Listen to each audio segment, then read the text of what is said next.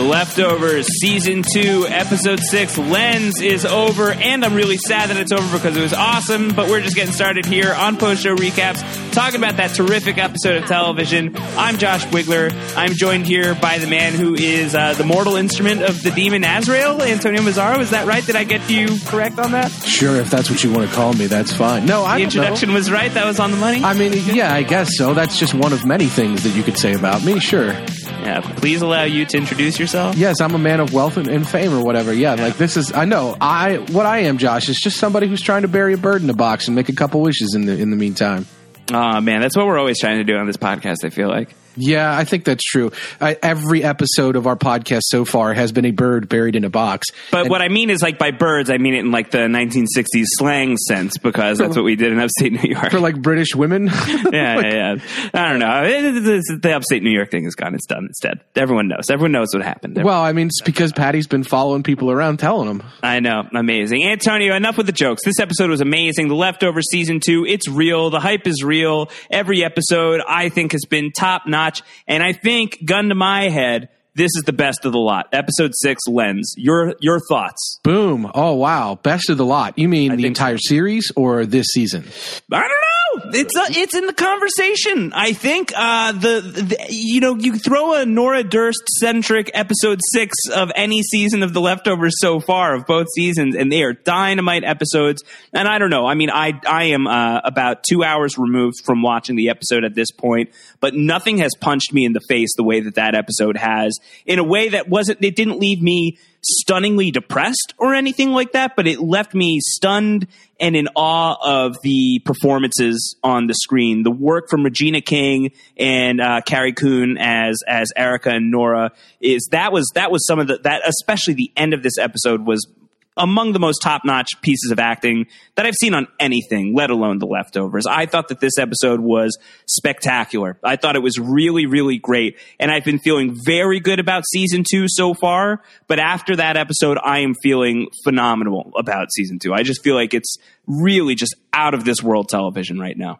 Yeah, I mean, I think that there's very little I can say to disagree with you. And this one, it just seems like week to week, the bar is raised and raised and raised, and the bar is already so high by everything that this show has done already. But yet this one really found a way, I think, to exceed it on almost every level. It's interesting because for a show with so many questions and with the great setup of not expecting a lot of answers, we did get a fair amount of answers this episode, but it didn't, to me, detract from the show, just like not getting them in previous episodes hasn't detracted from those episodes.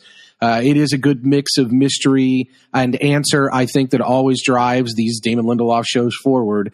And so I wasn't surprised to get a lot of answers while we're still kind of entertaining some underlying questions and mystery.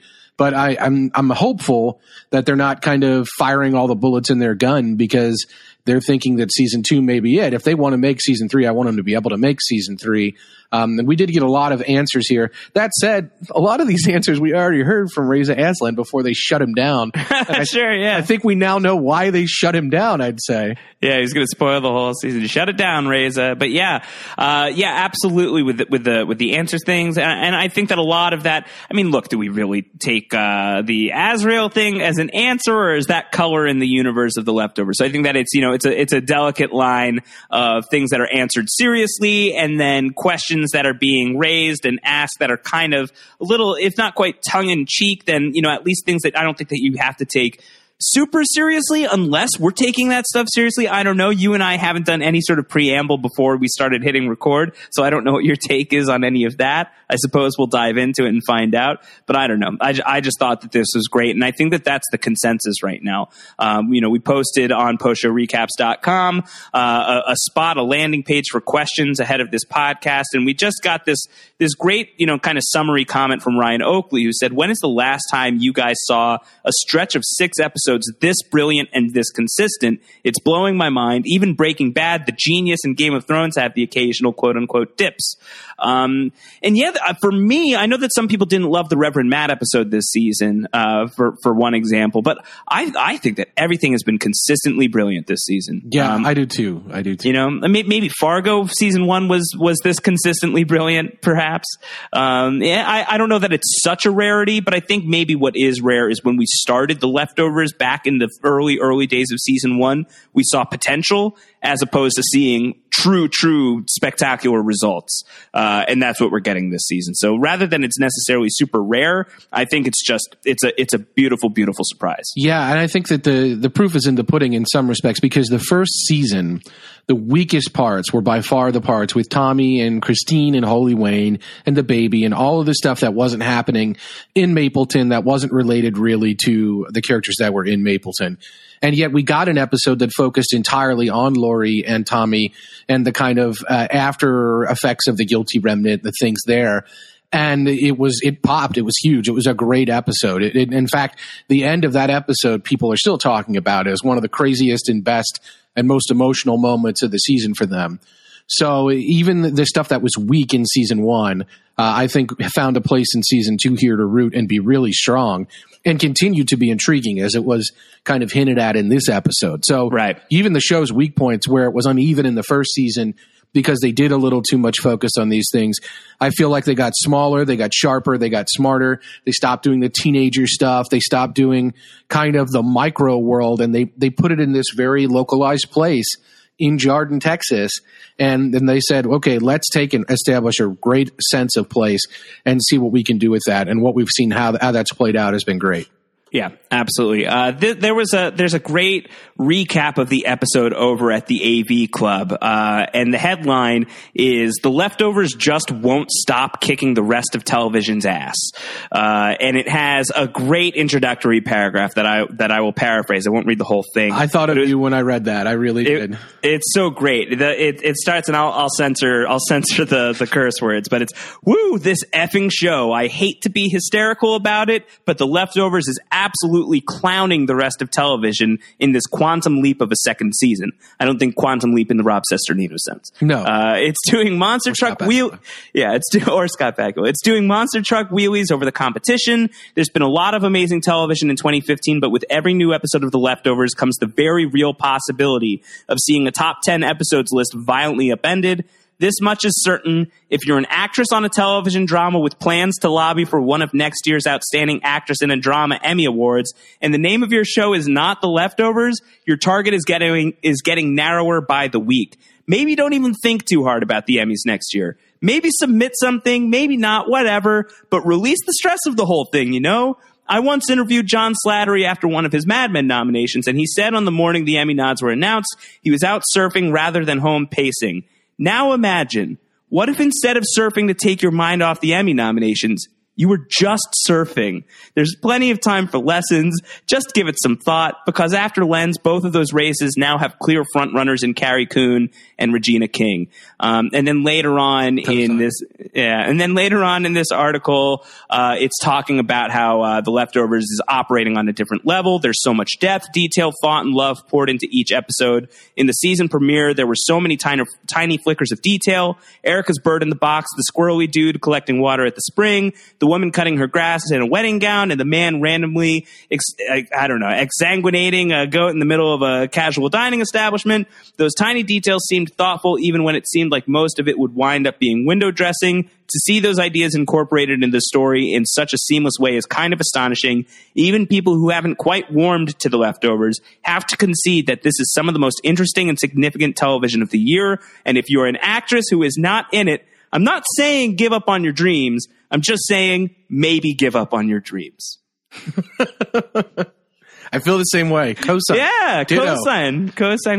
That was, written by Joshua Alston. From one Josh to another. I concur. And however, we have another comment on postshowrecaps.com from our good friend Geek Furious, who says, how many Emmys will this episode get? And I think probably, none. Because I think The Leftovers is going to be overlooked, and I think that's going to be total BS, but I think that that's probably just the fate of the show. Yeah, I think that that's true. And it's not a genre show. It's not necessarily in a realm that's typically overlooked. And HBO is pretty good about getting their people nominations, but HBO also has a lot of mouths to feed and a lot of accounts to service. And certainly there are some higher profile HBO shows that will probably get a lot more love and respect in that regard. I guess it remains to be seen, but certainly the merit is there. It's unquestionable that the merit is there. It's the merit. It's more than merit. I mean, it's that there are, I agree with the surfing comment. Let's just put it that way. Like it's that level of achievement that's going on comparatively to a lot of most of what else is on television. So kudos to these two, especially in this episode. Yeah, no, really, really great stuff. And I know that this episode, right from the jump, hooks in my good friend Antonio Mazzaro with a great, the music choices all season long have been spectacular. But if they really were, like, if you were on the fence, which you haven't been, Antonio, if they really just wanted to woo you all the way, they did it. They pulled it off, and I'd like you to tell everybody why. Yeah, I lost my mind. I even tweeted about it, including profanity, which is I usually try to refrain from that on Twitter, so as to keep it PG-13. So as to keep appearances. Yes. No, they began with a song from Kentucky's own Jim James, the frontman of My Morning Jacket. It's my favorite band. It's my favorite musician. I love this song. It's the title track. Or not the title track. It's the first track off of his solo album that came out a couple of years ago. It's called State of the Art, and it is absolutely about how people should be connected to the world around them and how technology is used for that, but also a barrier for that. It's really just kind of great stuff. And, of course, I think it's fairly haunting. Jim James is known for his sort of ethereal, haunting voice. They did an entire episode of American Dad based solely around the fact that Jim James has this kind of voice of an angel. Really? Yes. That's true? They absolutely did. I know My Morning Jacket is fantastic and everything, but is it big enough for Seth MacFarlane to dedicate an episode to? Yeah. They really? Somebody in that writer's room is a big fan, I guess. So they made a My Morning Jacket Jim James based episode of American Dad. So that's the way it goes. And you'll see this music popping up on a lot of different shows. He's kind of a major label artist, so the major labels do sell their artists, but it's really like they're picking right out of my wheelhouse here with Iris DeMent. Anytime you can transition from Jim James into Iris DeMent, you're doing me a lot of favors personally in terms of my taste. So I was very pleased with this choice. And it wasn't, I don't know, you have to tell me how you felt at the beginning, because I was too removed from anything that was going on to make any kind of connection other than the fact that the guy that was coming into the town was seeing some of the things that we've seen over and over, like the goat guy, like the wedding dress, that come to bear later in this episode. I didn't notice too much else about this guy, except I thought he looked a little like Coach Ben Wade. Yeah. Apparently his name is Joaquin Cuarto. I had to go back and watch the episode with closed captioning. And at first I thought that his name was Joaquin Quattro, which would have been interesting because I give this episode Joaquin Quattro out of Quattro stars. Yeah, baby. It's a Quattro star episode for sure. Quattro star episode for sure. But yeah, Joaquin Cuarto, he is this scientist who seems to be really into the whole lensing idea. I didn't know what to think. I mean, he seemed like some sort of Ghostbuster, some sort of scientist, some sort of, Lostian weirdness going on. I know a lot of people, I think maybe it was Alan Sepinwall, somebody wrote about how like there were serious Desmond vibes off of this guy, which I definitely got, but it felt like between him and what we're going to get out of George Brevity later on, and Dr. Allison Hebert, who's the blocked call that's constantly calling Nora in this episode. It feels like some sort of poltergeist crew was going to be converging on Miracle. If not in this episode, then maybe coming up. But I don't know. It was a very bizarre sequence of events and a very strange kind of jarring way to start this look into Jarden in this episode. Well, and it begins with him on the phone arguing about correlation or causality versus correlation. He's arguing with someone on the phone like, you can tell me correlation all the time. Correlation. I need causation. And he's got the article of the three girls up on kind of a whiteboard with a bunch of mathematics there written. And it's not 100% clear exactly what he's after, but it is clear that he's focused on these girls, and there may be a little bit more to him than meets the eye. And you say, yeah, there's some sort of team of like psychic Ghostbusters, and it's not like one of them can see ghosts and one of them is a scientist. It's not a team that we may have seen on another show before, but I got, the Faraday vibes are there if you want to make a Damon Lindelof connection. I think that you should say he has the long hair like Desmond might, and he's a little wild-eyed, maybe a little bit congenial, but a little bit too kind of focused on what he's doing at the task at hand. And so there's a lot of that going on.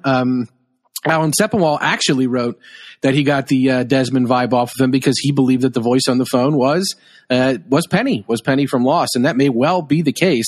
If it is, we're going to see her, aren't we? You gotta imagine that we would, but yeah, that sounded like Sonia Walger's voice as Dr. Allison, who keeps calling Nora. I'm firmly yes Penny's voice on that. I'm firmly Team Penny on that. That sounded absolutely like her, and that would be great. It would be great, and she's like the perfect person to pull from the Lost Rogues gallery of actors that is recognizable, but isn't, it's not like having Evangeline Lilly on the show, or even Dominic Monaghan, or somebody or Jorge Garcia, who would be so recognizably Lost to pull from. I feel like pulling Penny into the mix, that feels good. That feels right. Yeah, we already have like a Matt, and he is actually a shepherd, so he's sort of a hybrid there. Right. So we don't need to pull from the top. But yeah, you're right.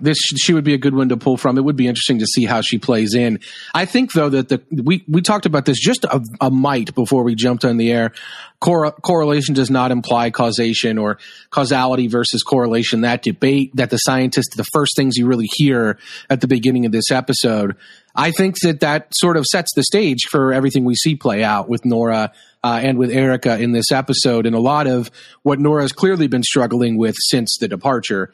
And so I think that can't go unspoken, really, that the theme of the episode, and in fact the theme of a lot of what is going on, maybe was loosely stated right there at the top.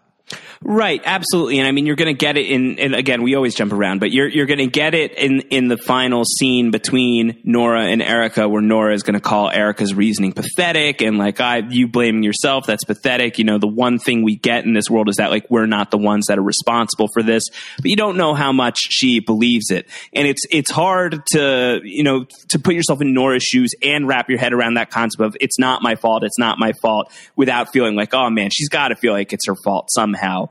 And to constantly tell yourself correlation does not equal causation. I did not necessarily cause this. I didn't cause this, but it looks kind of damning, and I think that's sort of that's like the second part of correlation does not equal causation. It's really, just because it correlates doesn't mean that's what's caused this thing. However, there's a however attached to it. And I think that's another piece of this episode as well. Well, yeah. And correlation does not imply causation is sort of almost a hypothesis based, scientific, philosophical, logical maxim. It's very much rooted in thought and not emotion. It's the opposite of emotion. Emotion is what makes you believe that it does cause that. And here we have Nora Durst, who's clearly an intelligent person and clearly capable of putting a lot of things together, such that she's been put in high roles by the Department of Sudden Departures, and she sniffed a lot of high-level people out because she can kind of take herself away from it. Right. But she's carrying around a lot of emotion. And I took some notes in my notes the second time I watched it throughout where this kind of played up. So we'll hit it as we go along for sure. Cool. Awesome. But yeah, we see Dr. Joaquin, who is coming, and he goes to Erica's house, and he's, very short with her. He just takes a photo of her basically, or he's scoping her. I don't even know what he was doing there. Some weird little tool. He just aims at her and presses a button. Yeah, his little demon busting tools. Yes. I don't know. I mean, we know that he's a demon buster, which is just a great idea for this world. Anyway, we'll get into that. But he goes over to Nora's house and is very short with her. And it's like, did you touch this woman next door? Did you touch Evie? Did you do any of this stuff? Were you in physical contact on the day of the departure? And Nora just kicks the dude's tools, kicks his toolbox right off of the porch. And what did this guy expect? You gotta have a little bit of a hi, how you doing to you. Rather than just, showing up and shoving crap in somebody's face. This was not going to work out for Dr. Joaquin. No, this guy's a real tool bag in that regard, right? He just running onto people's personal property and jumping all up in their area and shooting stuff at them and asking them a bunch of probing questions and setting up machines and devices to run over their bodies. I mean, come on, dude. Chill out. Is that even ethical? Doesn't that feel like an ethics violation? Don't you have to get permissions and stuff like that before you can just start setting up on somebody's lawn? You would think, but again, what's interesting to me about this is I don't have the demonologist ethics handbook. It's you need to go it's at the back end. It's an appendix in Tobin's Spirit Guide. Got it. Okay. So you just need to check that out. You have a copy of that, right? No, but you can send me one, I think. Oh, okay, perfect. You've got a Prime account. You can just Prime it to me. I will Prime it to you. All right, cool. And so, yeah, once you figure that out, you'll be good to go. But yeah, you can apply for some permits. It was interesting to me because in that opening sequence, he basically gives the middle finger to the park officials. Like, I'm not running my tools through your machine and I'm here for research. And he just kind of waltzes right under their property. It's like, dude, this Miracle, yet again, audit Miracle. Like, it's so easy for somebody to just waltz in here. It's unbelievable. The security problem is really fairly serious. And it is by far and away the biggest critique of the season so far. Yeah, we just need to audit Miracle and then we'll be good to go. It's not great. It's not great. But yeah, that's the first and last we see of Mr. Quattro, as I like to call him. What did you think of the significance? I mean, we're playing some Jim James across. It's Jim James, not Jim Jones. I always want to say Jim Jones. I'm wrong, right? You're wrong. Yeah. You've been drinking the Kool-Aid on that one. Deeply, deeply wrong. Jim James, we're listening to that. That's a very significant artist for you. What's your take in terms of what we're supposed to take away from that song playing over this guy's little journey? You know, this guy that maybe we'll see again at some point down the line, but if we don't, what was your take on how all of this correlated with one another? And not caused, is what you're saying? Well, maybe it caused. I don't know. However, correlated. Well, it is interesting because the way it all plays out is we see this guy and we don't really know anything about him. We just see him we see him doing scientific things in his lab. We see him bringing some tools in. We see him making his way in with the pilgrims and looking at everything that goes on. That's really playing. And I don't know. It's what the video for State of the Art and the video for State of the Art is this kind of weird person with a television head walking through the streets in California and all the kind of unusual things that thing is seeing. But the lyrics are really, I mean, they're really kind of key verse that gives the song its title. It's just, I use a state of the art technology supposed to make for better living, but are we better human beings? We've got our wires all crossed. Our tubes are all tied and I'm straining to remember just what it means to be alive. And I think that it's interesting that you've got this scientist who is trying to find a scientific explanation for human things, and the science may be getting in the way of understanding what truly happened, or maybe leading people down the wrong path. And I think that ultimately the song, more than anything, and going a little deeper on this, that the album that this song was from is based on a graphic novel, the first ever graphic novel, actually, which I believe is called God's Lonely Man. Okay. And it's woodcut based. So all the pictures in the book are woodcuts. And this particular song is about a man, I think, who has traveled from the wilderness or some area outside, getting his first exposure to like a metropolis-like city and being really taken aback by all of the technology and all the lights and everything and all the sound, and how it's sort of interrupting and interfering.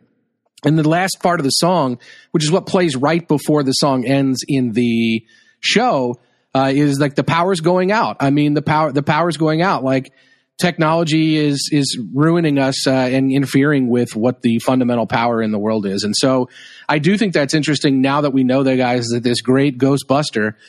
What is his deal? Like, is he using the technology to get in the way of the human element? Is he using the technology to try to provide an answer for the spiritual, for the divine, for the universal? I think that's pretty fascinating because in this episode, we have the article from Scientific American, right? Yeah. Or is it Popular Mechanics? I don't remember which one, but yeah. Yeah, but it's a reputed scientific publication. And they're talking about lenses, this lens theory. And yeah, this guy and Penny or whoever's with him, their theory seems kind of dopey to us because they're talking about demonology. But that doesn't mean that the science behind the lensing theory is wrong, right? Right. Yeah, there's scientific, once again, a clash of science versus faith. You know, there's these two opposite approaches to what seems to be this agreed upon concept that is present with the departures, or the deeps, as the DSD likes to call them.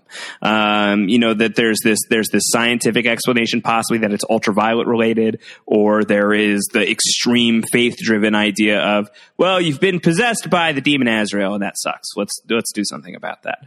And so it is possible that there is a scientific explanation to the departure. There probably is a scientific explanation. to the departure. But it doesn't seem like at the time anyone is really capable of figuring it out. And I think that that's interesting because we've talked about on this podcast a lot that first scene from the first episode and how to the people, specifically the woman who lived, the cave being covered up, the earthquake, there's a scientific explanation for all of that with plate tectonics and everything that goes into the science of why earthquakes happen. But that lady wouldn't have known any of it. And so even though there was a scientific explanation, it was beyond her ability to grasp. And so it seems possible that maybe we are making some progress toward a scientific explanation for the departure, but people aren't really capable of grasping it. And so the science, the technology, the information that's present is really just creating a lot of discord and a lot of just noise that is getting in the way of the true answer and also getting in the way of anybody really kind of figuring out what the ultimate truths are. And I think that is a little bit connected to why the song is in there. I think that does play out a little bit here. Nora gets a great laugh, kind of a relieved laugh about the demon Azrael and that whole story.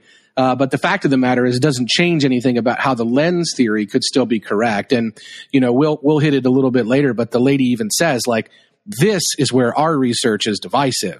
Like, because we believe in the demon, we're outsiders. You know what I mean? And that doesn't mean the lens thing is wrong. So I think that that's an interesting thing to think about. Yeah, I think so too.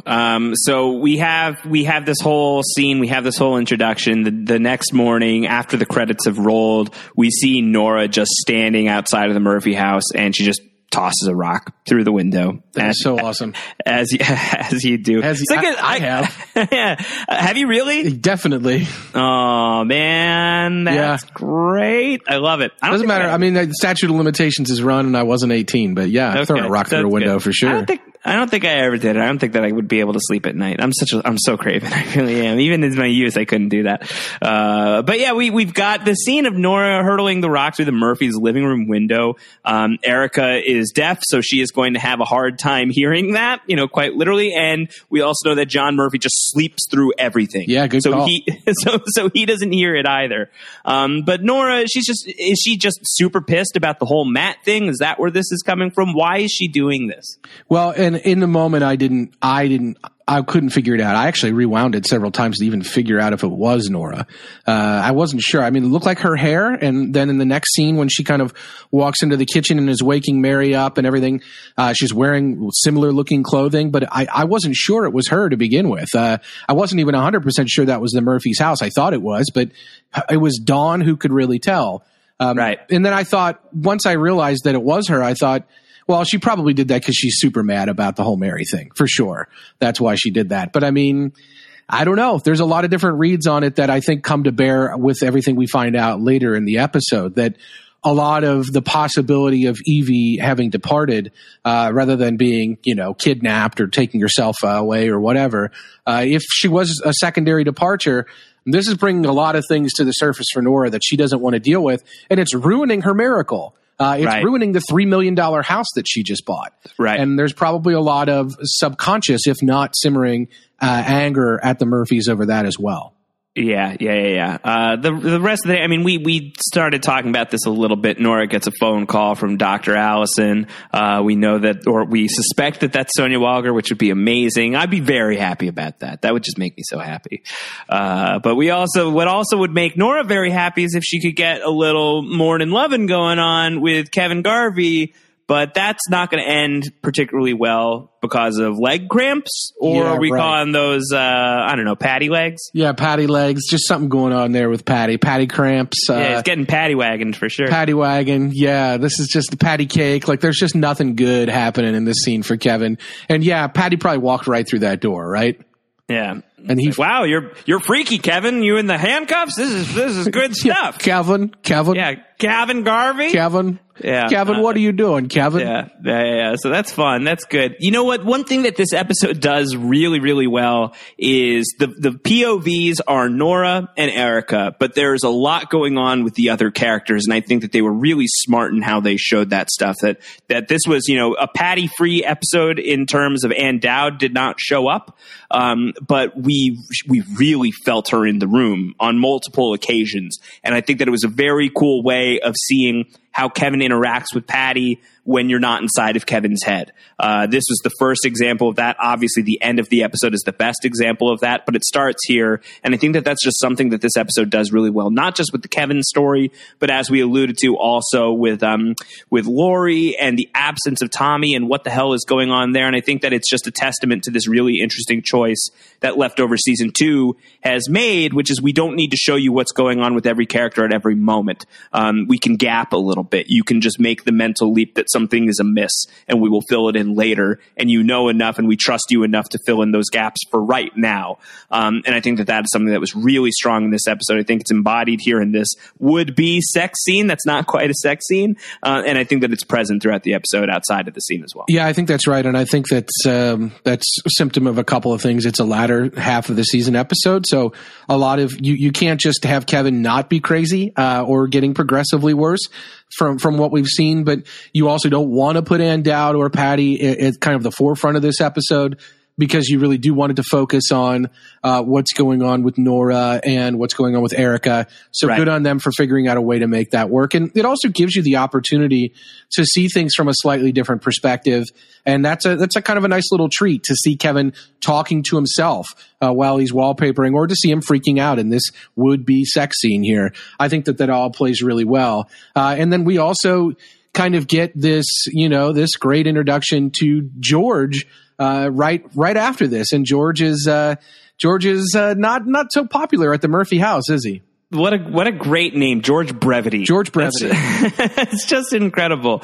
This is not the Freddie Rumsen actor, is it? Yeah, it is. It's Joel Murray. I believe that's Bill Murray's brother. That's amazing. That's great. He's one of I wasn't a huge Mad Men guy, but I thought I recognized him, and I'm not well versed in all of the Murray brothers. I think I've only got room in my brain for two. Brian Doyle and Bill. Yeah, that's about it. Yeah, I think Joel is the one. I'm not sure which one, but there's a funny story, and I don't even remember who it involves, but that every time a certain person's wife there's an actor whose wife is an actress and she has a sex scene in a movie, and every time that movie's on cable, one of the Murray brothers, often Joel, calls up this actor and is like, "Hey, your wife's getting nailed on TV again." Yeah. And just won't let this guy live it down, constantly calling him on the phone and making him very upset. And I think Joel Murray gets a lot of the credit for that. That's incredible. That's great. So it was nice to see him show up here sober, unlike his appearance on Mad Men. Right, not peeing himself. Yeah, well, the initial appearance, yeah. And it's just great. Nora takes an immediate interest in what this guy's doing. She tells him, hey, where are you from? Oh, they're comparing notes, and she tells him where they get breakfast. And she's pretty curious about what this guy's up to right away, of course. Yeah, I mean, it's somebody from DSD. This is her place of work. This is where she hails from. Is this where the talk of the second questionnaire starts coming up, or is that at the diner? That's at the diner. Yeah, I mean, but that's going to really, catch her interest, because, Nora is unique. And on top of the fact that this guy is in town, not really questioning Nora, he's questioning Erica, or trying to question Erica. Simultaneously, Nora is being hunted down by these demonologists. Yeah. Which, when you phrase it like that, just sounds like a ridiculous television show. It really does. I mean, it sounds like something that I feel like that show had Jake Busey and was on then Ray Wise and was on the WB at some point, maybe. Right. Yeah, that feels good. Or it's like some sort of A&E show that's on. Oh yeah, or it's like a true, quote unquote, true live show that's filmed in almost night vision exclusively, and it's called Demonologists. No, it's called Angels and Demons, and it's like the last name of the family is Angel. Oh, good call. We just sold that show. That's we just pretty made good. A bunch of money.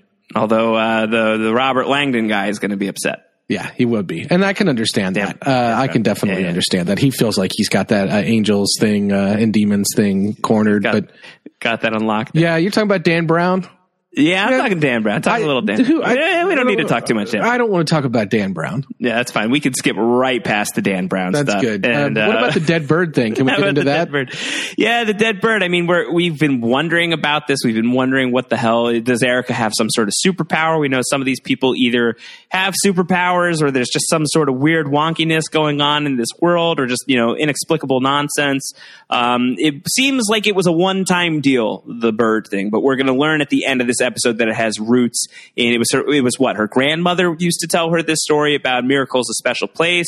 we're the Garden of Eden, which is kind of silly. I think your grandma liked puns more than anything. Yeah, I think so. She's like you. She takes after you. Yes, wordplay.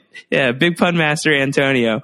And we're going to find out that it's like, if you don't believe me, go bury a bird in a box and go get it 3 days later and make a wish and you'll see it's alive. And Erica's like, that's some nonsense. That's crazy. But it worked apparently on the day that Evie went missing, and it doesn't work anymore. It doesn't work today. And she has like a pile of 4 or 5 dead birds. And it's just, I'm very happy that my wife did not see this, because my wife is very defensive of all things poultry and birds and the like. And this would have very much upset her. Well, that's interesting because the first thing I thought of when I saw this was not what it ultimately ended up being. Of course, I didn't think of I didn't invent the idea, throughout. But back in Roman times, they would try to make predictions in the morning, kind of a divination. I believe it was called. I don't even remember what it was called. But they would, they would examine the entrails or intestines of the animals, specifically often poultry, and they would look at them and they would try to read those entrails and divine some prediction of future of what was happening. And that was a biblical practice. It was a practice that occurred in a lot of ancient times. It's something that I hadn't thought about a ton of, but when I saw all those other dead birds there, I thought, I've heard of people looking at dead birds and trying to discern or divine some interpretation from that before when I took Latin class. So like that made me think of that. And there's elements, I guess, of Christian mythology with the whole wait 3 days, and if something's still alive, then, it can grant a wish or it's something true. I don't think the risen Jesus is supposed to grant most wishes, but I can see where that maybe evolved as sort of a weird spiritual offshoot to Christianity or to some sect of belief. I mean, there are some sects of Christianity in Kentucky here where I live where they handle snakes.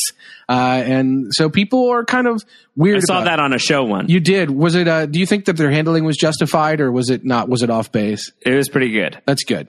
So yeah, I mean, people do this sort of thing. I mean, it's not that weird if you really break it down to the core. It's something we've heard about in society before. It was super weird to see this on the first episode. And to be honest with you, now that we've got this kind of answered, now that we know what's up with the goat man, now that we know what's up with the wedding dress, there aren't a ton of mysteries from that first episode that I've still got flags planted on, but the naked girls running through the forest is a big one for me, as is the scene of them riding in the car with no sound. I'm still wondering what the heck those two scenes were about, and wondering if we're going to get an answer on that. But it was interesting to see the bird come back into play here. Otherwise, you've unplanted all those flags? I think from the first episode, I've uprooted a lot of flags. I mean, it's interesting because, look, we're still looking for answers. The parents of these girls are still looking for answers. They want Erica to talk to the Department of Sudden Departures. They really just think that this is the sort of thing that should happen. I don't know if they want them to be departed. Is that your read? I don't know. I mean, the fact that they have been missing for 3 or 4 weeks at this point, I guess, the options are they're dead, which is, tremendously tragic, or they're departed, which is tremendously tragic, but does it come with some sort of financial benefit, maybe? Yikes. I don't know. I don't know if that's why they would want it. Is there some sort of insurance thing that goes on with that? Is there somebody from the benefits department of the DSD who lives right next door to Erica? I really don't know. But yeah, I thought that was weird that they seemed to be they had already done the questionnaire. They really wanted Erica to do it. Erica wanted no part of it. I thought that's interesting because something occurred to me later in the episode where Erica gives and I want to jump. I want to jump around only to say that. Jump around, man. Do it. Only to say that it seems to me to be interesting that you live in a world now. Think about now. We live in a world where there are a lot of unexplained crimes, unexplained deaths, unexplained, disappearances of people. And if we lived in a world now where the departure had happened, I think it would be very easy for us to say, oh, well, let the mystery be. Like, this is just yet another departure, not something for me to sit around and freak out and worry about. Like, it's just something that happens now. Not, what did I do wrong? Is there a clue here? Was it kidnapping? Whatever. I can fall back on this. Well, they departed, and that's that. And I don't want to hear all this other stuff. I don't want to act like it didn't happen. This is what it is. People can depart now. And There's no point in us continuing to pretend that it didn't happen. Like, that can happen again. And I think it's interesting that thinking about that once you live in a world where people can just depart, then a kidnapping or disappearance could easily be chalked up to a departure. And it might be easier from a closure standpoint. Right. Strange as it may seem for people to actually accept it as a departure. A lot of sense, because if these girls, who knows what happened to them, but if the answer, because of these questionnaires or whatever, they conclude they departed, as enigmatic as that is, it's a universally accepted truth at this point that people depart. And that's what happened, and that's so sudden and terrible and awful, but that's the answer. And so this very mysterious, enigmatic force of nature is an answer in and of itself. Yeah, and why that's fascinating, of course, is that does provide the out. So for example, one of these other mothers, if the options were our daughter was upset with us and she ran away, or she was departed, then you would much prefer option 2, provided that option 1 included that she would never come back. Right. Because option 1, you start to blame yourself. You start to wonder, what did I do to cause this? Could I have done something differently? But what's fascinating about that is option 2 does not provide ultimate solace. You see throughout this episode, especially at the end with Erica and Nora, that they are blaming themselves and that they do accept responsibility, and that Nora especially has tried to quote unquote evolve and hide from that. But one of the things that hits her throughout this episode is that, that is something that she can't really hide from, that is something that she is still going to feel, and it's a natural feeling. And this one for her especially is getting hammered home with the science of it. Maybe there's something scientific about her that in fact caused this, not just her in general. And I want to definitely highlight some key moments throughout. But I think that's an interesting dichotomy. And clearly these mothers aren't exactly taking it easy.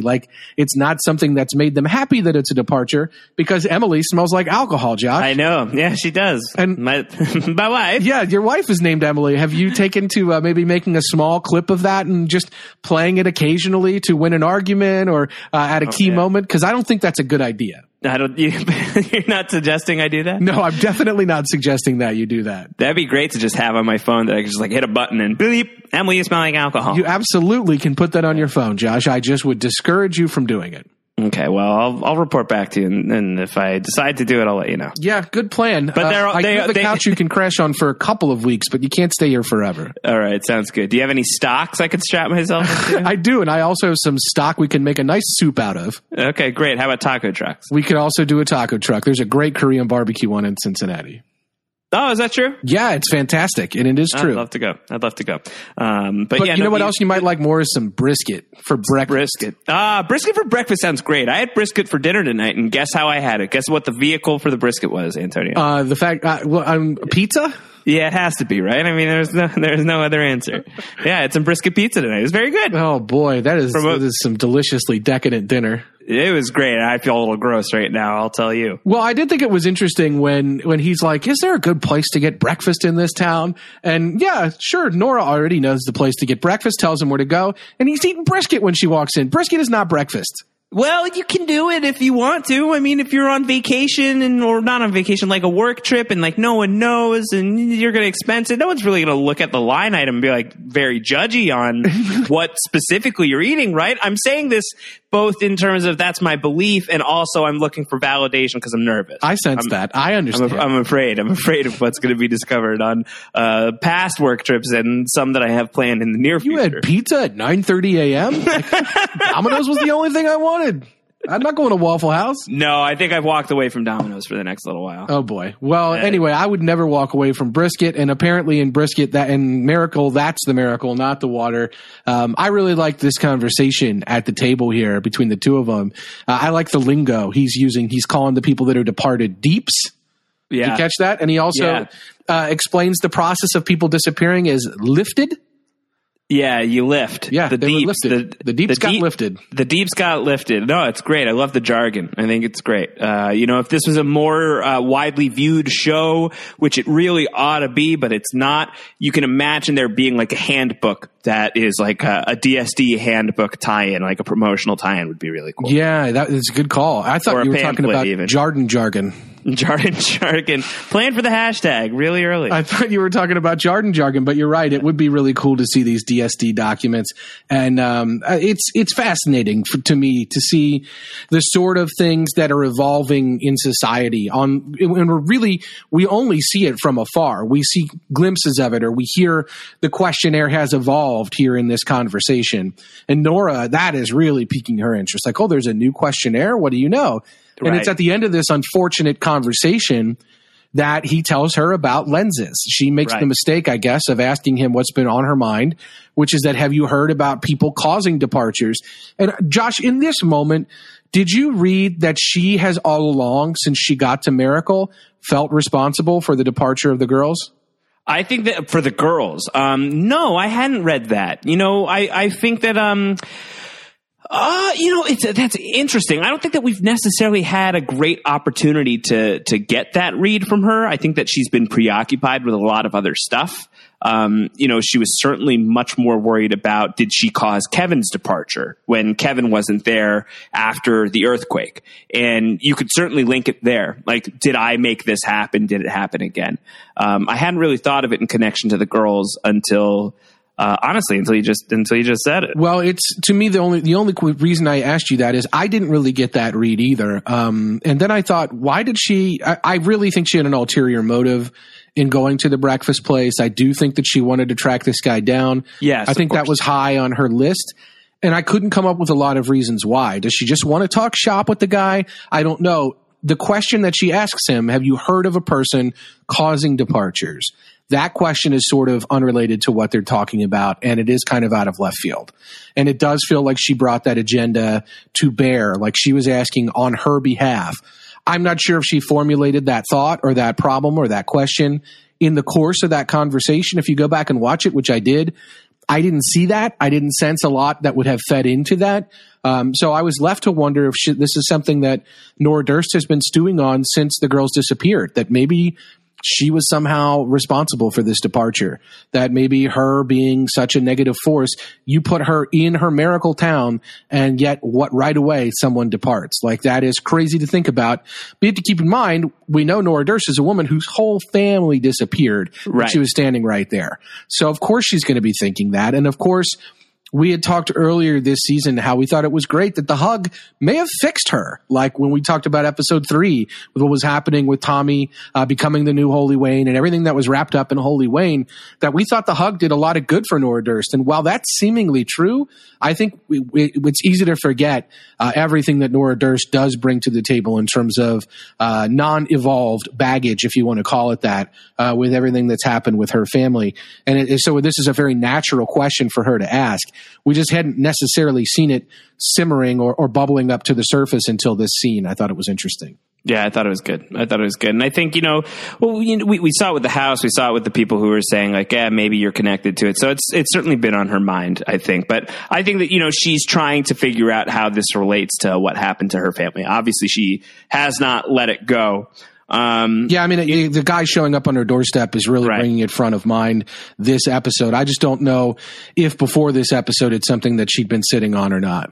Right. Well, somebody should be babysitting Lily. How about that? Somebody should be babysitting on Lily because Kevin Garvey has just left her on the trunk of his car, and Erica is not impressed about this. She's like, I don't know why you're just leaving a baby on the top of your car. Yeah, she's had a bad day anyway because, right before this, she's patching up Dr. Goodhart, who her husband is beating up. That's right. Yeah, that was Dr. Goodhart, wasn't it? First of all, it was Dr. Goodhart. Second of all, do you think he's Australian?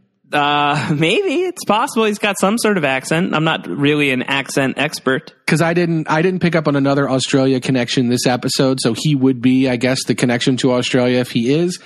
I guess there could be the lost connection through Sonia Walker. Oh my gosh! Don't put me down that rabbit hole. All right. Oh gosh, what's at the other end of that one? But I just did. But is it a white rabbit? I don't know. But what I would say is that are you at all tracking, or are you at all thinking that this guy is in any way related to the disappearance of the girls? Well, certainly John Murphy might think so because he not only kicked the crap out of this guy, but he fingerprinted him. You see Goodhart has his entire hand is black with ink, or with something that's going to get his full handprint. So the show is certainly asking us, or at least the show is at least telling us that somebody is suspicious of him of that. And, if you're looking for suspects in any sort of foul play that has roots in the first episode of the season, he would be a prime suspect. He was there at the water. He was there at the site of the disappearance. So his name is Goodhart. How easy would it be to turn that guy into a psychopath? I feel like this show isn't that obvious. And I think that there's also been a lot of talk about how it doesn't seem like there were signs of struggle or anything like that in this situation. So I don't know. I don't know that this is going to end up being any kind of foul play thing, but if it is to become that, he is obviously a lead candidate for any sort of wrongdoing that might have occurred. Yeah, what I don't know is if anyone knows that he ever had an interaction with those girls. I don't know if anyone actually knows that. What we know is that he did have an interaction with them. Evie, in fact, was a little bit flirty with him and was just kind of swimming in his direction, and they were bye, Dr. Goodhart. We remember that, and we remember how he had a tent there by the water, and he was just set up. He had shop set up there. I don't know if anyone knew that, though. Like, I don't know if anyone knew that he had ever interacted with the girls. I don't know how someone would have known that, but John Murphy may be handprinting a lot of people. He may not just have been handprinting him because he knew the girls. John might have actually not made that connection. So I'm looking for non-magical, non-deep versions of why these girls departed, and it could easily be that this guy is somehow involved. He is an outsider, a researcher. He's not from there. He was collecting samples. It sounds like John beat him up just because he wanted to beat somebody up, and maybe because he was selling the samples at a high price. Whatever. But I think that there's a chance that this guy's a little more involved. That could have been anybody in that scene selling water. It could have been anybody getting handprinted. So the guy's either there as a red herring to make us think that he's more involved with the story, or he is more involved with the story. All right. Well, let's track that. Let's take one of the flags from episode 1 and plant it. I'm planting it. It's done. In Goodhart's beard. Yes. Let's do that. We can just plant it right there. It's stuck. That's really weird. It stuck. It stayed. So after that, then we go to Erica discovering that Lily's just on the hood of the car and bringing her in, and Nora, confronting Kevin about it. And when she confronts Kevin about it, she catches him speaking to what appears to be no one in particular, but we know is Patty. So once again, just, sort of seeding the path to the big reveal at the end of the episode, which is such a great moment. I don't think that there's too much in this moment necessarily that we need to talk about. No, she's dismissing the Scientific American article, saying it's citing some carousel incident that wasn't even proven that it was fake. And I think it goes to show you that even the stuff that you can count on as science can't really be relied on. And yeah, the incident with Kevin is rough because, as we said earlier, that's the first time we really see that perspective from Nora's eyes, and it's pretty rough. This is a good interaction between a couple, though, because she really lets him off the hook. You've had a lot on your mind, whatever. The interaction we see next with Erica and John is almost juxtaposed because Erica is confronting John about Dr. Goodhart and basically says, let's talk about this, what it is. You need to hit people because you need to hit people. And that is, that's a John Murphy character trait that is sort of just with a little bit of brevity summed up there by Erica. And she sees Michael with Jill. She doesn't really say anything about that, but this scene between Erica and John is an interesting confrontation considering what we later learn about their relationship and where Erica is with it. Yeah. I like the Jill and Michael thing. Yeah, me too. I have no problem with it. Looks good. I'm shipping Jekyll. Jekyll? Yeah. What else would it be? It could be Mill. Mill? I like Jekyll better. I like Jekyll better too. Yeah. So I'm shipping Jekyll. I like them holding hands. I like how Jill is like, I'm going to the fundraiser with him and I'm not asking permission. And Nora's like, well, if you'd asked, I'd say he's a sweet guy and good for you. Yeah. It's great. Good stuff. Nora Durst, ride or die. Yeah, Nora, cool mom. I like her. She's good. But yeah, and then we're going to get the call from Yes Penny's voice. She's calling up and saying, hey, don't hang up on me. And Nora says, all right, fine. What's up? And she says, hey, this lensing thing, it's legit. And I think you're doing it. And by the way, I think you're possessed by a demon. How do you feel about this?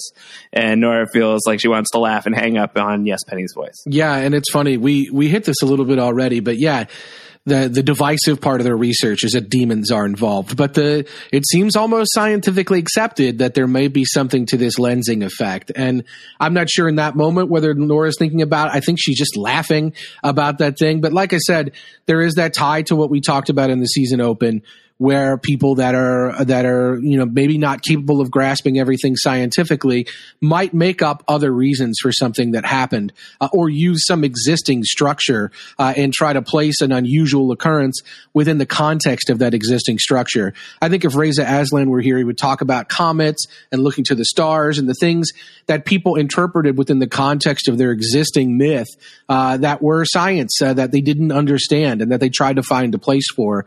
And I think this is an interesting conversation just because it draws that divide where you can have something that is scientific that makes a little bit of sense, but once you try to frame it in the context of some pre-existing thing that didn't account for that science that we see as fantastical, it's going to be laughable. It's not going to make a ton of sense. So that's where we're at with the lensing, is that people are saying, oh, because there are lenses, demons use them to make people disappear. Give me a break. Right. Well, so Azrael is, you know, a demon in religious lore, an archangel of death in Hebrew, according to the Wikipedias. I also believe that Azrael was Batman for a minute or two, if I'm not mistaken, back in the 1990s. Let's just take this let's take it at face value for a half a second. All right, we can do that. And in our podcasting terms, half a second is probably going to be at least 2 minutes. What if Nora Durst is possessed by a devil? Yeah, it's a good question. And what's interesting about it's really not a good question because that's insane. That's not going to happen. Well, what's interesting about it is, like, I think in Islam, like, this person is referred to as the angel of death, if you're translating it. And I mean, this is somebody that this character, this demon is relevant or popular in Judaism, Christianity, and Islam, and all the Abrahamic faiths, and Sikhism, and folklore, and Batman, and all Batmanism, and Batmanism. So, of course, people are going to be looking to signpost that there, but why he would choose Nora Durst as his vessel? I mean, I think I would if I were a demon, but so I understand. But yeah, I have so many questions about that, but I can't make this a 3-hour podcast. No, I can't either, and so I really don't understand what's really in play there. I don't think there's any credence to it, but. I'm glad to see Nora Durst get a laugh out of this, because no matter how she feels or no matter what she thinks, this is a bridge too far. This is something that she can't take seriously. I'm not being occupied by the angel of death / Batman. However, that being said, and I don't think that we need to linger on this too long, somebody out there believes it very hard. Yes. Believes it to the extent that they are sending Dr. Quattro out to Miracle and going through all the security protocols, such as there are any, to get to Miracle, to pay an in-person visit to this woman who they believe may be occupied by this intense demon. So there are people who really feverishly believe it. And if they get more involved in this story, if they get drawn deeper and deeper into the mix of the leftovers, whether or not it's hokey nonsense that you believe or you don't, it could get very intense very, very, very fast. Oh yeah, because the people that are into that, the people that are focused on that, they bring it. I mean, they're nuts about it, and they have all their tools. I mean, I don't think we're going to end up with the Gozer the Gozerian kind of scenario here, but that's the level of. There is no Nora, only Zul. Yes. All right. So I've been dating a dog. It happens. Right. You know, like I can see that play out. I can see that play out in the Ghostbusters level. I don't think Nora's going to turn into a dog. But, you know, there are people who believe that. That would be bad. The dogs are bad in the leftovers. Yes, dogs get feral and they go nuts and they have to be quarantined. So we don't want that. We don't want Nora to have to move out of town for 60 days. But yeah, I do think that it just, there's a whole host of other mythology, other stuff that is laden or that you know that brings to bear when you start talking about demons and possession and the devil's in you and the devil made you do it, and people that really believe it, and demonologists, and on and on and on. This is not leftovers, The Conjuring. Like, we're not going to see I don't think now that you mention it, there's a certain similarity between Vera Farmiga and Carrie Coon. In only the best ways. Yeah. In only the best ways, in that they're both incredibly talented actresses who don't get enough due. But what I would say is that, this is a possibility. I mean, I don't think Nora's going to go get herself exorcised. but maybe we already saw her pay to hug Holy Wayne, so I guess anything's possible. Just wait for the season finale, The Exorcism of Nora Durst. That's happening. That's going to blow my mind. That's going to be amazing. So this season just in general has been really great about putting you in the head of certain people, but I think that they really did a masterful job with Erica in this episode on a few occasions where we know that Erica is deaf, and we got to kind of experience what that's like. There's a few moments where Erica doesn't have her hearing aids in, and that's really present in this terrific scene where we finally figure out who the pie guy is, and it's not Jason Biggs, despite what you and I had thought, but there's this kid who's been bringing pies to the Murphys. The pie that we saw in the first episode and a little bit in the second episode as well is being delivered by this kid at the behest of Virgil. But before we find out that Virgil is the sender, Erica goes running after this kid, and it's like a soundless thing, or there's just like the vaguest traces of sound. And I thought that this was really, really smartly done and just beautifully portrayed. Yeah, it's great. And I think you can suspect that she kind of knew. That the soundscape and the sound editing is great there. And then she's almost immediately at Virgil's trailer with the pie, throwing F-bombs at him and demanding that he provide answers and stay away from her family. What do you think about what we're going? So are you on the team that Virgil is one of either Erica or John's parents? Is that something that you're shipping?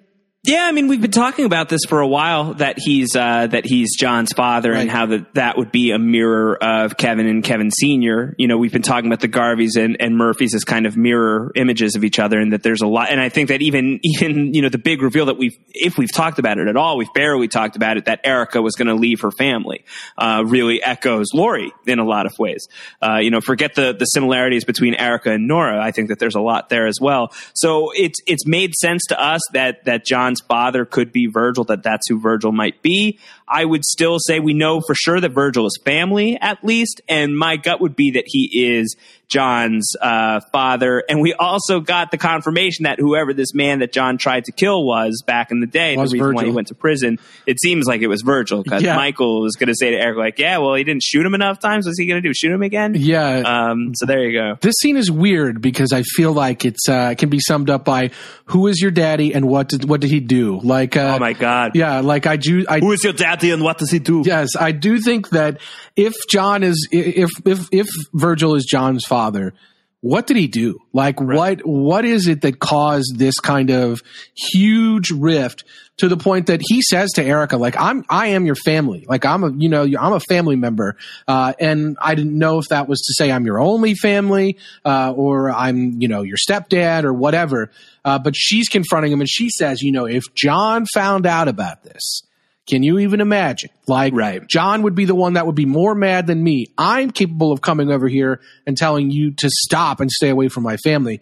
But if John found out, forget it. He already tried to kill you. Lord knows what would happen. And so thought that was interesting. I thought the connection to Erica could have been that he asked her when she was leaving, do you want a bird? Right. Why would he ask her? That's a weird thing to offer somebody on the way out the door, unless because he's been, he's had these moments. He's had these moments where he seems to be able to peer into people's thoughts. He had that moment with Kevin where he says, "Stop by if you want to talk about your problem." Right. Who else did he said something? Sorry for what's happened to you. Maybe I think he said to somebody, I can't remember. Maybe to Nora or somebody in a convenience store. I remember it was Nora when she was buying cigarettes and whiskey. Right. So I mean, like, we've seen him know things, or pretend to know things, but the bird thing is oddly specific. Yep. I mean, if he is her father, then presumably her grandmother would be his wife, and he would know about the bird story. Her grandmother would be his mother. Yes. Sorry. Yeah. So presumably we're not in Kentucky, Josh. Come on. It's in Texas. I don't know how it works. It would be very different. It would be, that could be how he has that information. So, we're always trying to look for what's the logical explanation as well as what's the faith-based explanation. But maybe he just knows. Maybe he knows stuff. this is further evidence in that column. Yeah, to me, it cuts down on either direction. It could be that he is her father, or not even her father, just a relative who maybe was a grandfather or a father figure. If he was her grandfather, then that means he was married to her grandmother, who was the bird lady, and maybe that's the bird is the connection there. If he's John's father, that explains why Erica can talk to him, and then the bird thing is just part of his mystical, I know what people need or want thing. So we really don't know what's happening with Virgil. Obviously, that's something to keep our eyes on. All we know is that this is the person that John went to jail, apparently, for trying to murder and not being good enough at. My only reason for asking all these questions is I'm trying to find suspects, as we were doing with Dr. Goodhart, for the disappearance of whatever. And as I start to wonder about what caused Erica to be so upset with Virgil that she doesn't believe that he's owed forgiveness, there are only a few things that can really play in. He could have murdered somebody that was close to her, right? But that doesn't necessarily seem to be the kind of thing that John's going to shoot about. He could have molested or abused somebody, and when they were a child, and it could have been Erica, and that could be related to why John decided that he wanted to shoot him, and Erica said he doesn't deserve forgiveness. You would think that she would have had a much bigger reaction to the news that her son was visiting this guy privately, if that was the case. Probably, although maybe he only was interested in girls. We don't know. If it were the case, then it's possible he would also have been a bigger suspect in the disappearance of Evie. I mean, there couldn't be a closer way to put that. I don't know if the police are looking into that. You've got a relative, apparently, who still lives in the town who may have had this. So I don't know that was his crime, but it's those kind of things. It's not like he refused to come to their house at the holidays. He did something horrible, for which John attempted to kill him, apparently. And for which the family, except for Michael, is still not interested in providing forgiveness. And so I do think that's a big kind of, even as we're answering mysteries in this episode, even as we find out in classic Lindelof fashion that he is related to the Murphys, now we have another question out there. What the heck did he do? So I don't know that we've got any real evidence of that, and it will be interesting to see how that plays out. Right. All right. Let's move along to Nora going to Outer Miracle, going to see Matt out of the stocks. He's no longer Nakes. He's no longer in the stocks. He seems to be. This is not quite his new flock. It's not Flock's flock, but it's these some people in need of some guidance. And Matt seems like he's doing fine out here. Yeah, he seems like he's rolling pretty great. He's got a little bit of like the Jeff Varner thing going on with his button down, where like the sleeves slightly ripped off. Yeah, it seems like he can kind of take the sleeves off and put them back on whenever he wants. So that's good. He doesn't. He doesn't have to be. He's hanging out, but he's not hanging out. You know what I'm saying? Sure, I know exactly what you're saying. You're talking about his weenus. I definitely am. And, you know, we don't have much more going on with Matt in this episode other than, like, he's like, hey, you're going to take Mary to this fundraiser even though this guy has been such a twerp to us, but whatever, you know. Yeah, Nora gives him the big FU on that, and I think that's interesting because I do think that he can see through Nora a little bit and understand. Yeah, the family, you know. Yep, more than anybody, I think he gets it. And he says something like, they might think you're being hostile towards them. And she's like, why would I be hostile towards them? Their girls just disappeared. And then he gives her a look like that's exactly why you would be hostile to him, because your family disappeared and you're carrying that around with you. And then she just gives him a F you, Matt. You know what I mean? And I love that. And I also liked his line about suffering breeding compassion. I thought that was fascinating, an interesting insight into what makes, what Matt's ethos is in terms of how he operates. I thought that was great. It's a recurring question in the episode, actually. Why would I blank? Or why would I do this? Is something that, why would I do that? Is something that Goodhart says when Erica is like, hey, maybe leave John Murphy out of this.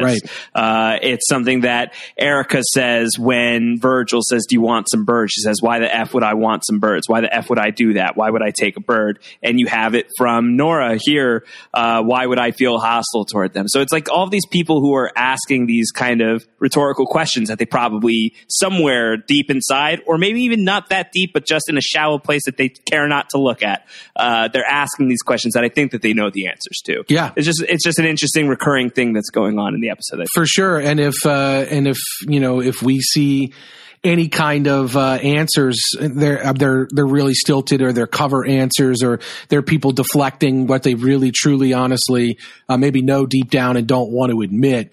And I think that that's interesting in this next scene about knowing deep down or not admitting. In the Murphy scene that we see coming up, Erica is trying a necklace on, and John says, "Oh, Evie, I always wanted that necklace. She told you how much she loved it. I just don't think you got it." And Erica's like, "Yeah, maybe I just wanted to keep it for myself."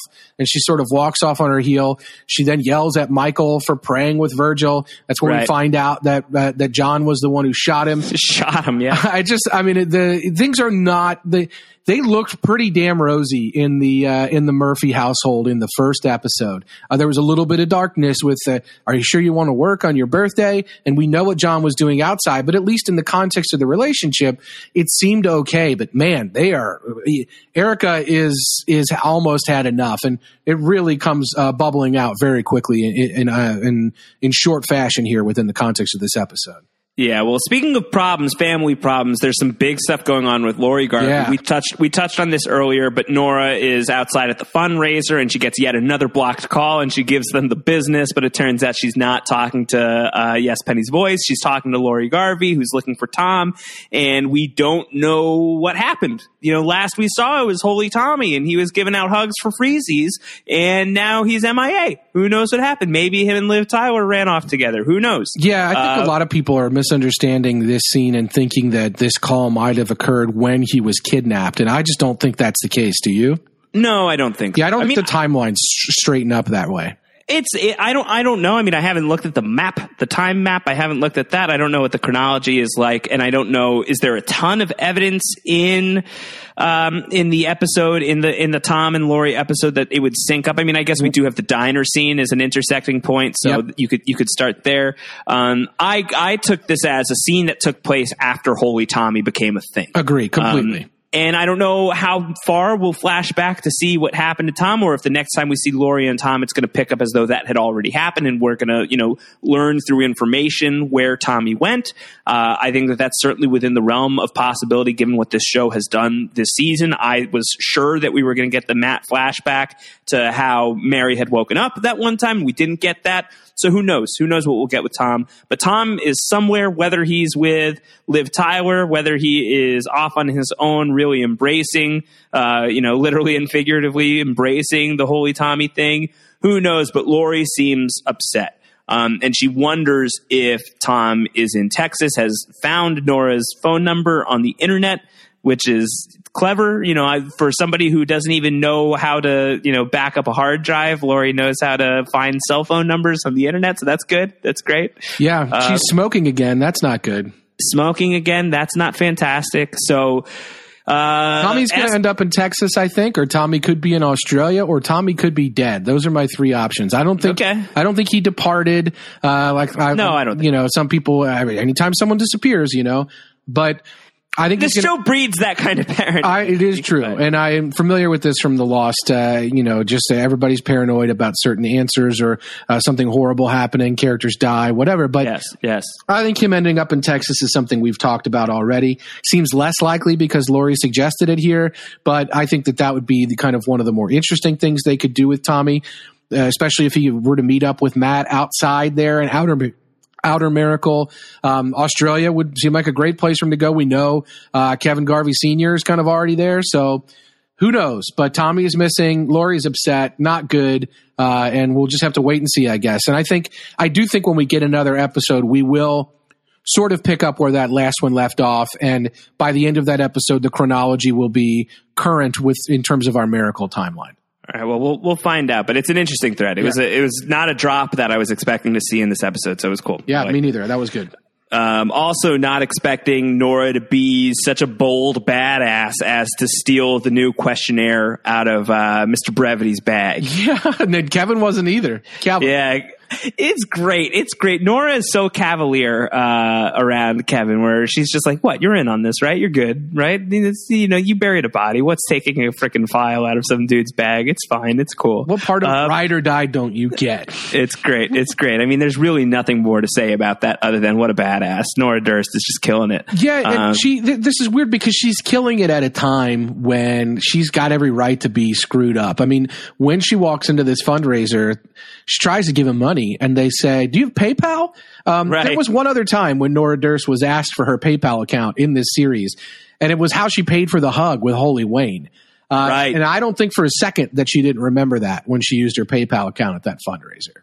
Yeah, she's like, well, do I get a hug out of this? Is yeah, that part? or yeah, that's when I paid for that thing I thought fixed me that I'm now realizing with the things that are going on right now in my life that it didn't fix at all. That's great. So that's a great connect. Yeah, it is interesting for her that she's able kind of in the moment to keep it cool, but Erica is not. When what's the goat man's name? Jerry? Jerry. Hello, Jerry. Yeah, hello, Jerry. Hello, Newman. When Jerry comes in, Erica rightfully loses it. This is a fantastic scene by Regina King. I mean, Regina King crushes this episode. She stomps all over this episode. She's so freaking good. And she's great in this scene where she's talking about, you're wearing your stupid wedding dress every day. That's not going to do anything. And you're number 13 on the audiobook tour. Whoop-de frickin' do, la-di-da. Yeah, she's like, Jerry, not today. Not now. Don't kill Jerry. a freaking goat at my daughter's fundraiser. So yeah. Not a metaphor. Yeah, she's lost it. She's lost it, and she's mocking the whole we're the 9,000 whatever. She's saying, we're not spared, we're not saved.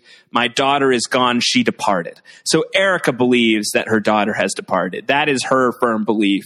And maybe that's why she doesn't want to take the questionnaire. She doesn't want to confirm it. Maybe she wants to believe that she could still be out there. But she says it. She says, my daughter is gone, she departed. And then she hauls ass out of there. Yeah, and she hits out at John for letting that happen, which I think is great. I think from a continuity standpoint, a lot of people would be like, well, if there are no miracles in Miracle, how come all this other stuff goes on a daily basis? And John is totally cool with it. She hits out at him. That's great. As we said earlier, she kind of falls back on the departure. Maybe like listen, that answers it for me. It's easier for me to believe that she departed than that she ran away from me or that some horrible crime happened. I'm okay and comfortable with being in this realm. And that's fascinating because the next scene, Nora's knocking on her door and Nora says, you're scared to find out that this questionnaire is going to reveal that your daughter didn't depart. And that's when it really hit me that, okay, she maybe is falling back on the my daughter has departed as a comfort, which is insane to think about, but totally believable in that world. It's much easier to believe Skycake. It's much easier to believe in things that you have to take truly on faith than it is to sit down and try to analyze the reality of this situation. And I think that that's tough for everyone. So it's fascinating to see this playing out in a town where people haven't previously departed. The other mothers want to let the goat be sacrificed. Erica wants no part of it. She instead wants Nora in her house with that questionnaire, and that, people that are using the crutch, that the departure is a crutch to explain other mysteries. Maybe we're going to ask these questions. And that's when we find out, of course, in this great scene, there's so much to unpack, but I mean, we've talked about it a ton already. They both crush it.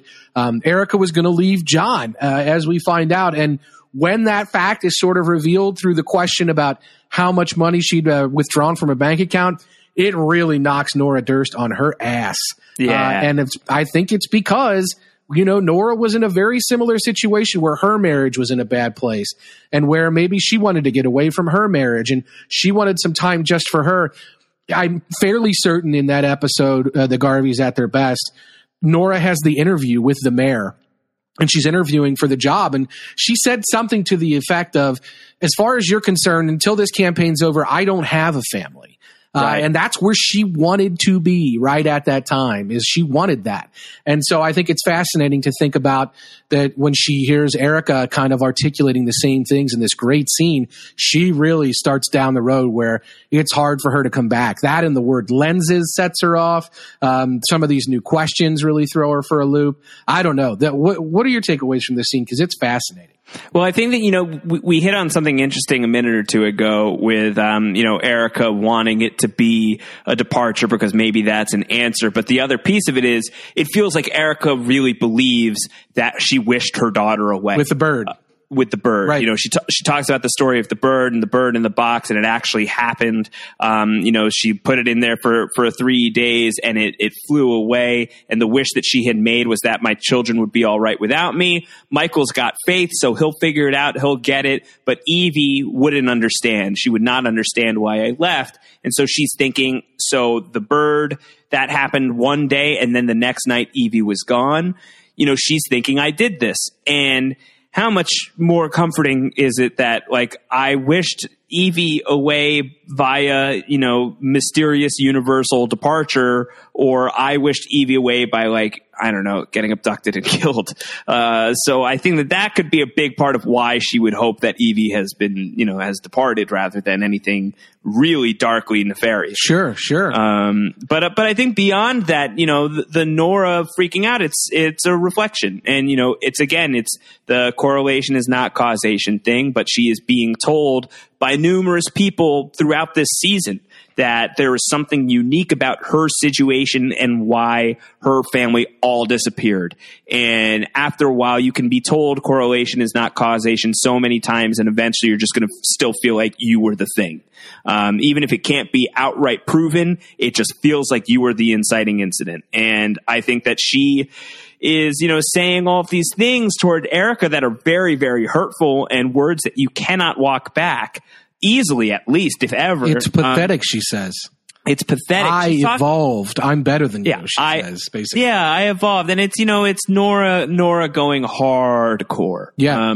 So, she's really hitting the nuclear option. And I think that it's a reflection on herself. And that's why Erica's able to break her so easily, because it's such a thin facade. Yep. That, it really is, Erica's words of, what were your last words to your departed children are a rock through the window that shatters Nora. Yeah, because do you remember what her last words were? No, do you? Yeah, her daughter spills the juice on her iPhone, and she says, "God damn it, I said 2 hands." Right, yeah. So, it sucks. That sucks to be reminded of. That sucks that's how it went down. So, there's all of that. There's all of that at play. I think that, we now know this big piece of the puzzle with Erica, that she was going to bail on John and the family, and we still don't know why.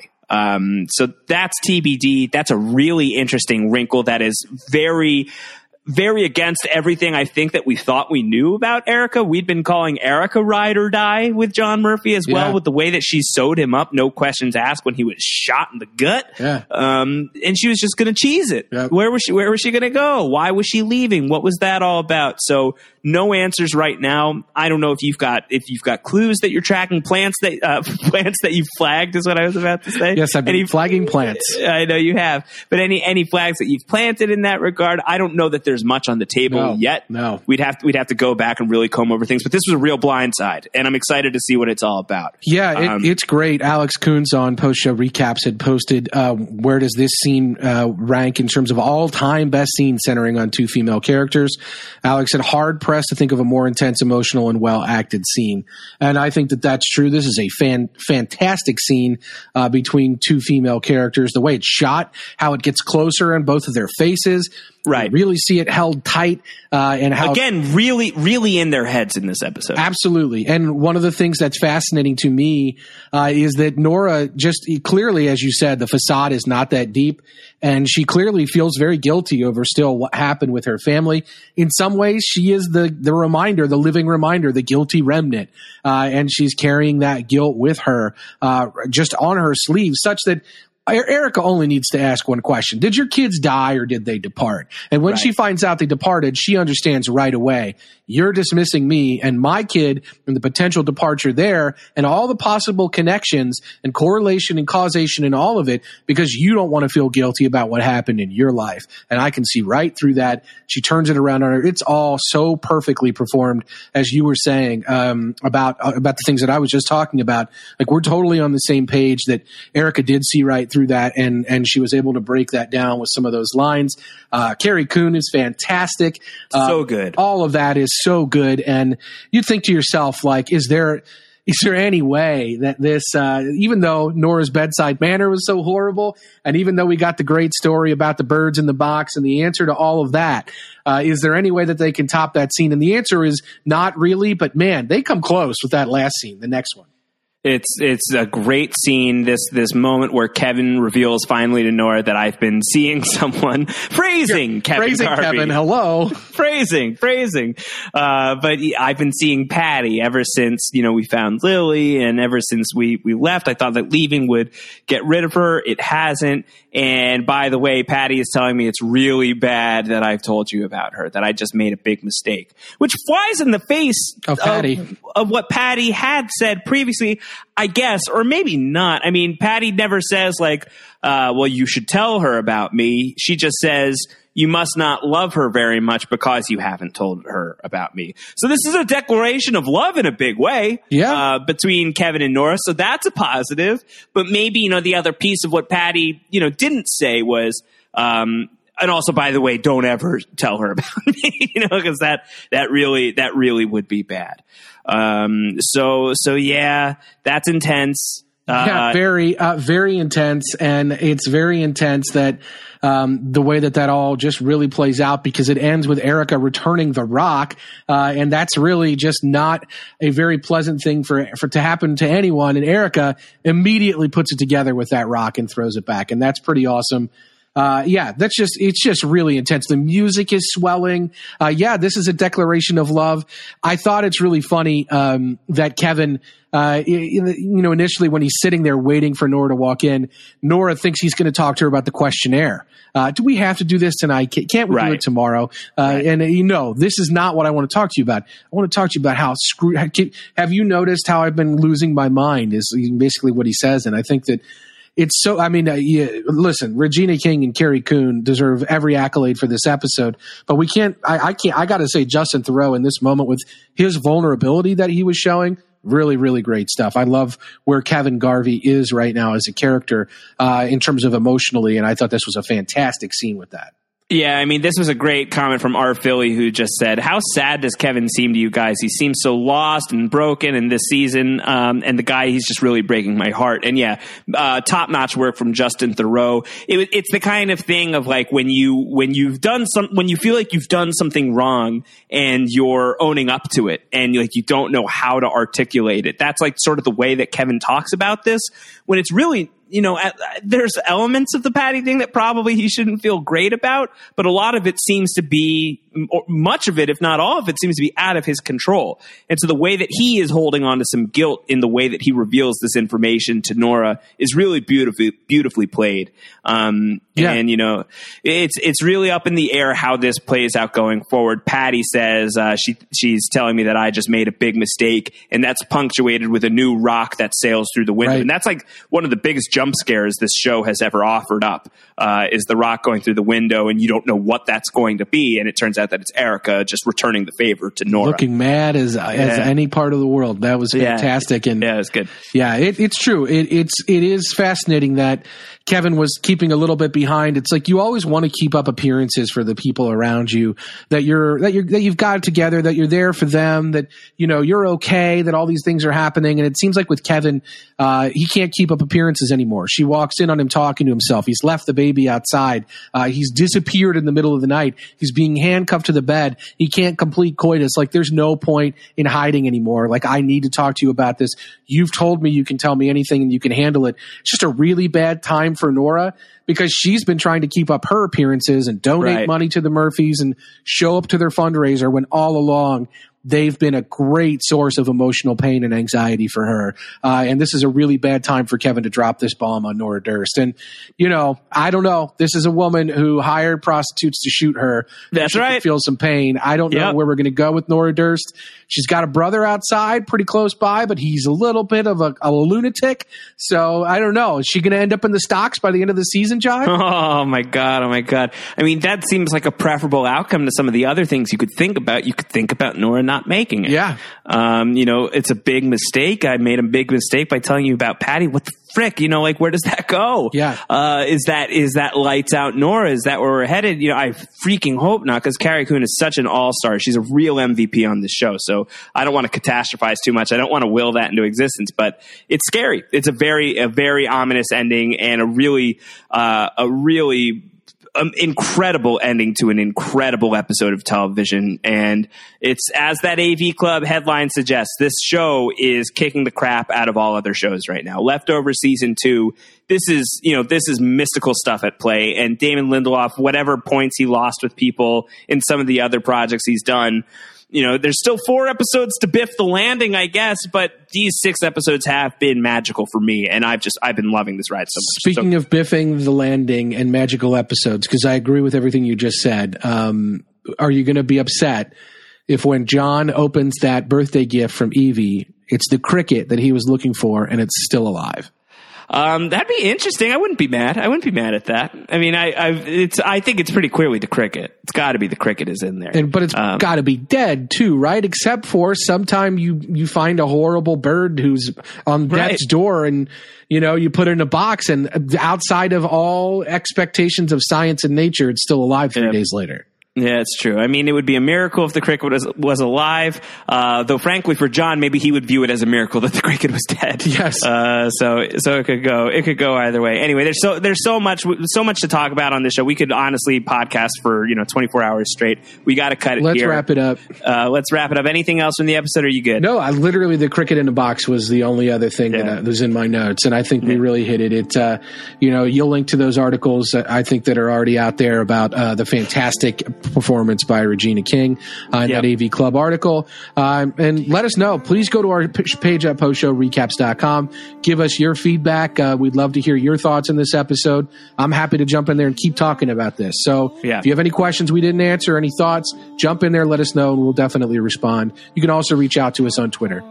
Yeah, reach out to us on Twitter. Antonio is at AC Mazzaro, 2 Z's, 1 R. Did I get that right, or did I just screw that up? I don't even know where 1 R, baby, all the way home. God. AC Mazzaro. It's at Jim Jones. is Antonio's Twitter handle.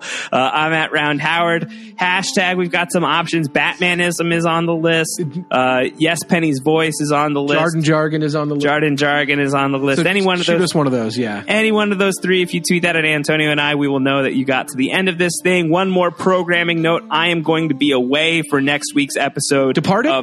I'm getting lifted. I'm taking a lift. I will be out of town. I will be out of pocket for next week's episode. So the great AJ Mass is going to fill in for me on next week's episode of The Leftovers. And we know that AJ is a huge fan of the show, has read the book, The Leftovers, has wanted to get on here and talk shop about this show and about this fantastic season. So he's going to get the chance to do that while I am gone. So you will still get a great Leftovers podcast next week. And frankly, you've got the ace guy here. Antonio's going to hold it down. So it's going to be good. I'll do my best.